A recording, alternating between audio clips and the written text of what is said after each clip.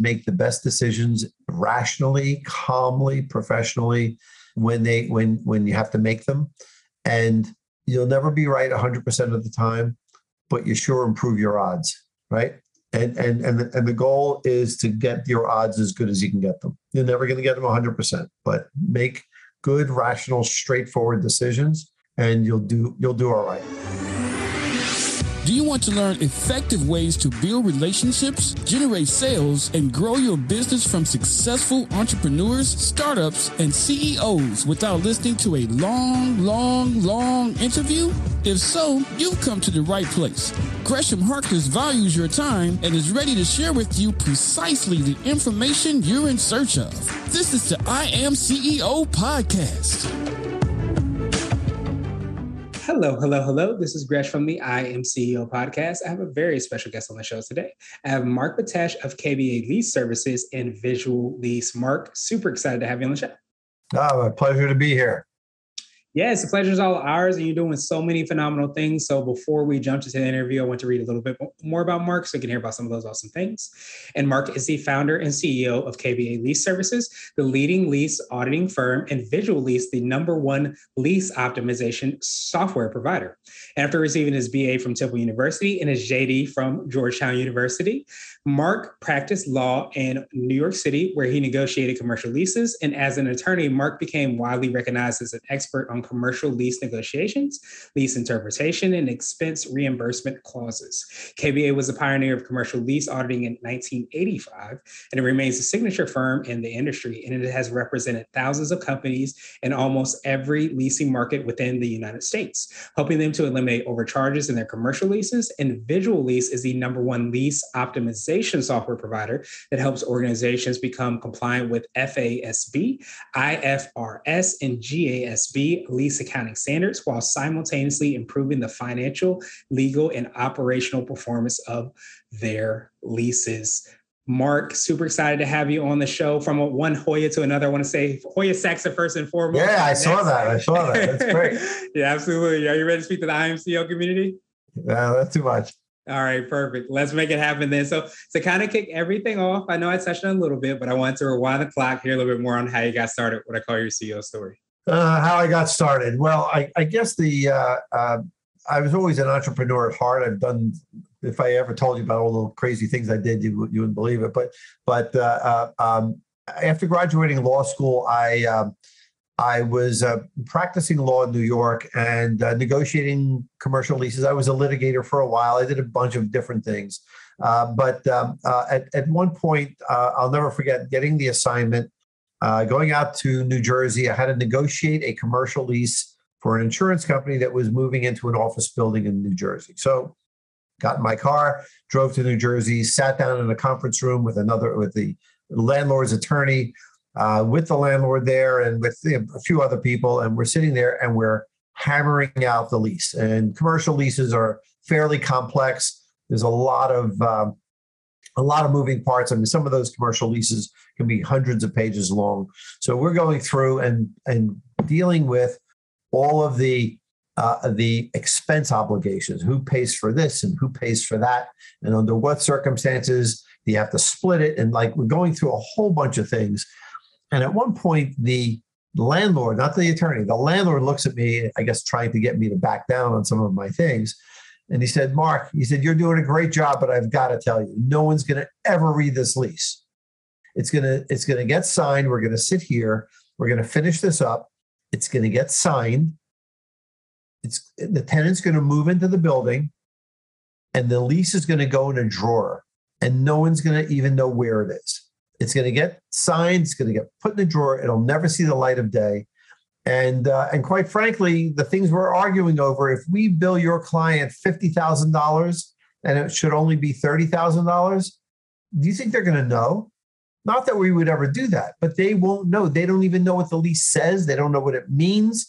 They don't know how to check. They don't know any of these things. And I'm sitting there thinking, geez, that's crazy. This is not inexpensive stuff. This has to be watched carefully. And, I didn't back down, of course, but it got me to thinking. And about a year later, I ended up leaving my law firm and joining that real estate company. And we formed a new division, a new company within that company to do this novel idea we called it lease auditing. It's now a common phrase, but we invented the phrase. And we said, we're going to go out and represent companies and see if we can help them to check and make sure their leases are being followed.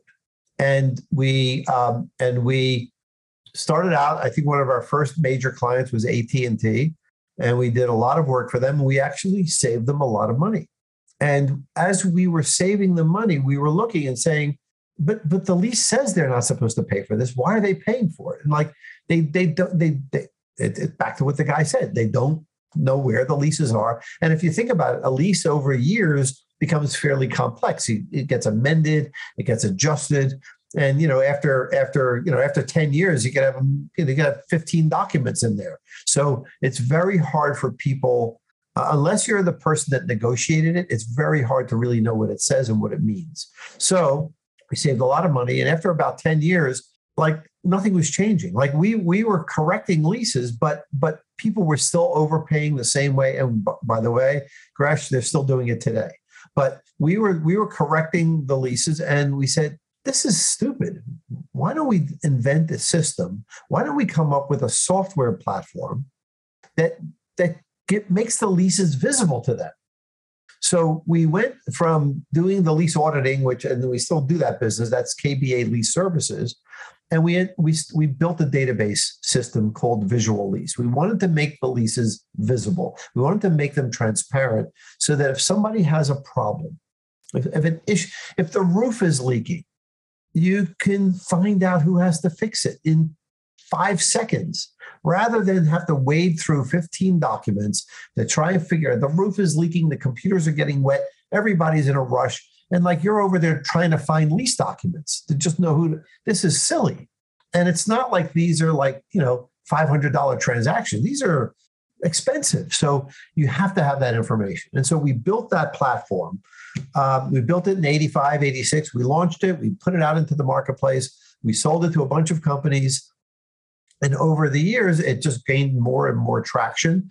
About 5-6 years ago, the accounting boards, the boards that control the rules and standards that accountants have to follow, decided to change the way leases are going to be tracked on financial statements.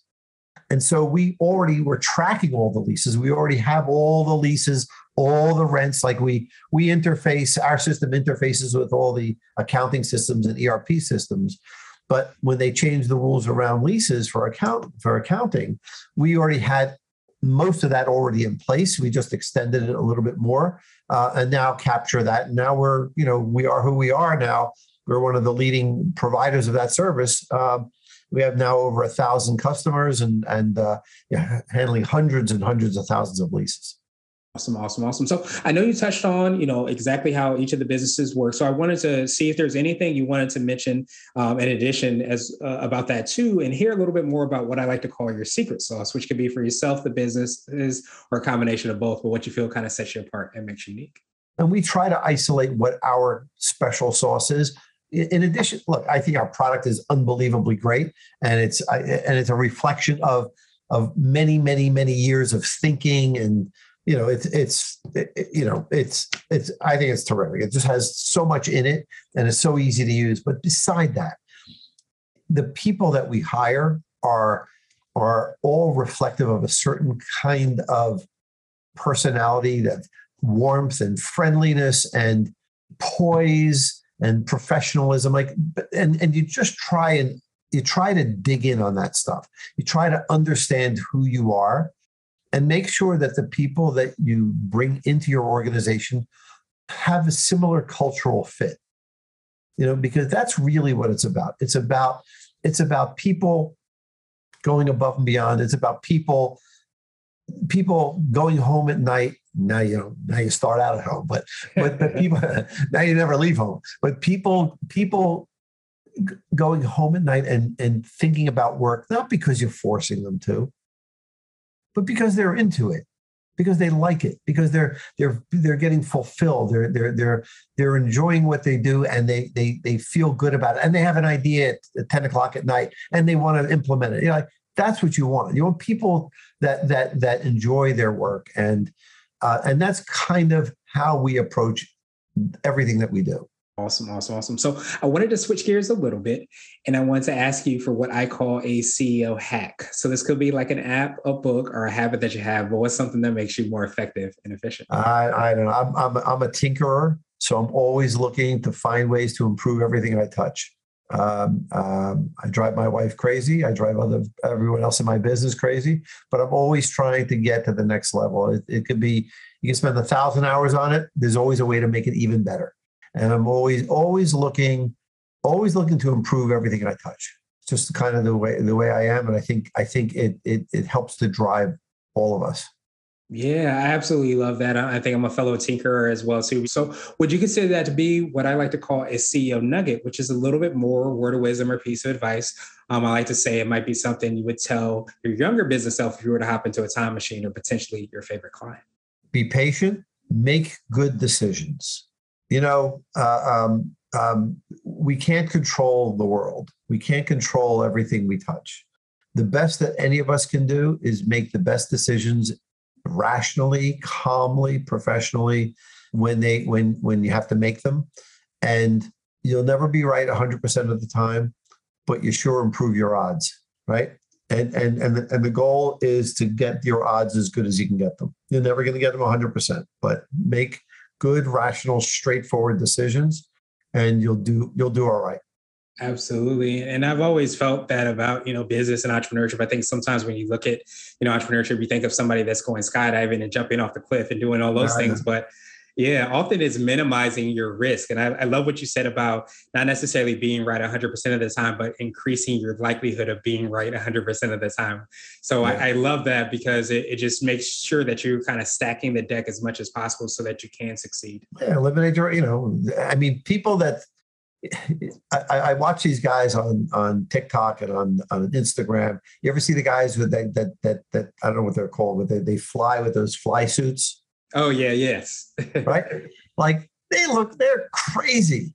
Or people that skydive, they're crazy. But you know what? It's all calculated risk. They're not crazy people. They just know and are controlling each aspect of what they do. And they're eliminating the risk. People would say you're crazy for driving a car. Back in the day, when people first had cars, other people would say they were crazy. They're getting in that iron horse, and they're crazy. That's a risk. You're going to get killed. Now we all drive cars, right?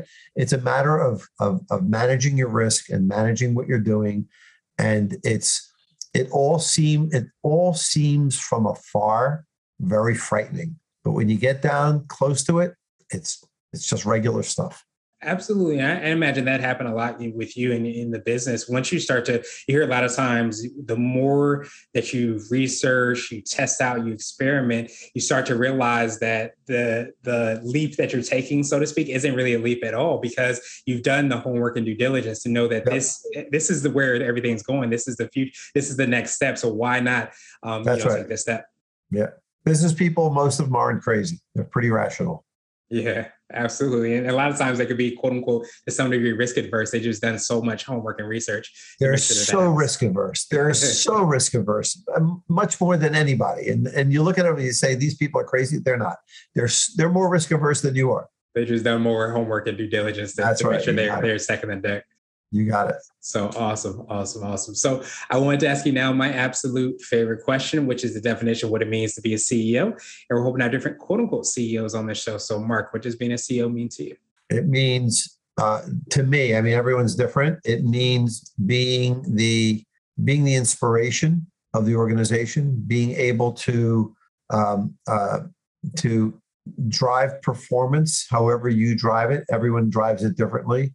But drive performance and really to create emergent qualities and benefits, being able to take 2 and 2 and turn it into 5 or 6 or 7. That's really what it's about. It's finding ways to build based on given what you have. I love that, especially when you said that 2 and 2, turn it into 5, because I think when you talk about the inspiration, driving performance, the making sure to do all those different aspects, that's when you start to take the 2 and 2 and make it into 5 or 10 or 15, because you are starting to use those drivers, I guess, for lack of a better term, to turn what may seem like something that's impossible into the possible, plausible, and actual things that we see on an everyday basis. Yeah, you're right. Well, Mark, truly appreciate that definition. And of course, I appreciate your time even more. So what I want to do now is pass you the mic, so to speak, just to see if there's anything additional that you can let our readers and listeners know. And of course, how best people can get on with you, find out about all the awesome things you and your team are working on. If people want to reach me, find me on our website, Visual Lease with 2 L's, visuallease.com. And happy to answer any questions. And they can reach out to me on LinkedIn as well. Awesome. And of course, to make it even easier for everybody that's listening and watching, you can click the links in the show notes just so that you can find out about Mark and all the awesome things that he's working on and he's building. But truly appreciate you for taking some time out. And of course, sharing some of your wisdom, your knowledge, and some of those, experiences that you've had. So thank you so much again. And I hope you have a phenomenal rest of the day. You too, Gresh. Thank you. Pleasure. Thank you for listening to the I Am CEO podcast, powered by CB Nation and Blue 16 Media. Tune in next time and visit us at imceo.co. I Am CEO is not just a phrase, it's a community. Want to level up your business even more? Read blogs, listen to podcasts, and watch videos at cbnation.co. Also, check out our I Am CEO Facebook group. This has been the I Am CEO podcast with Gresham Harkless Jr. Thank you for listening.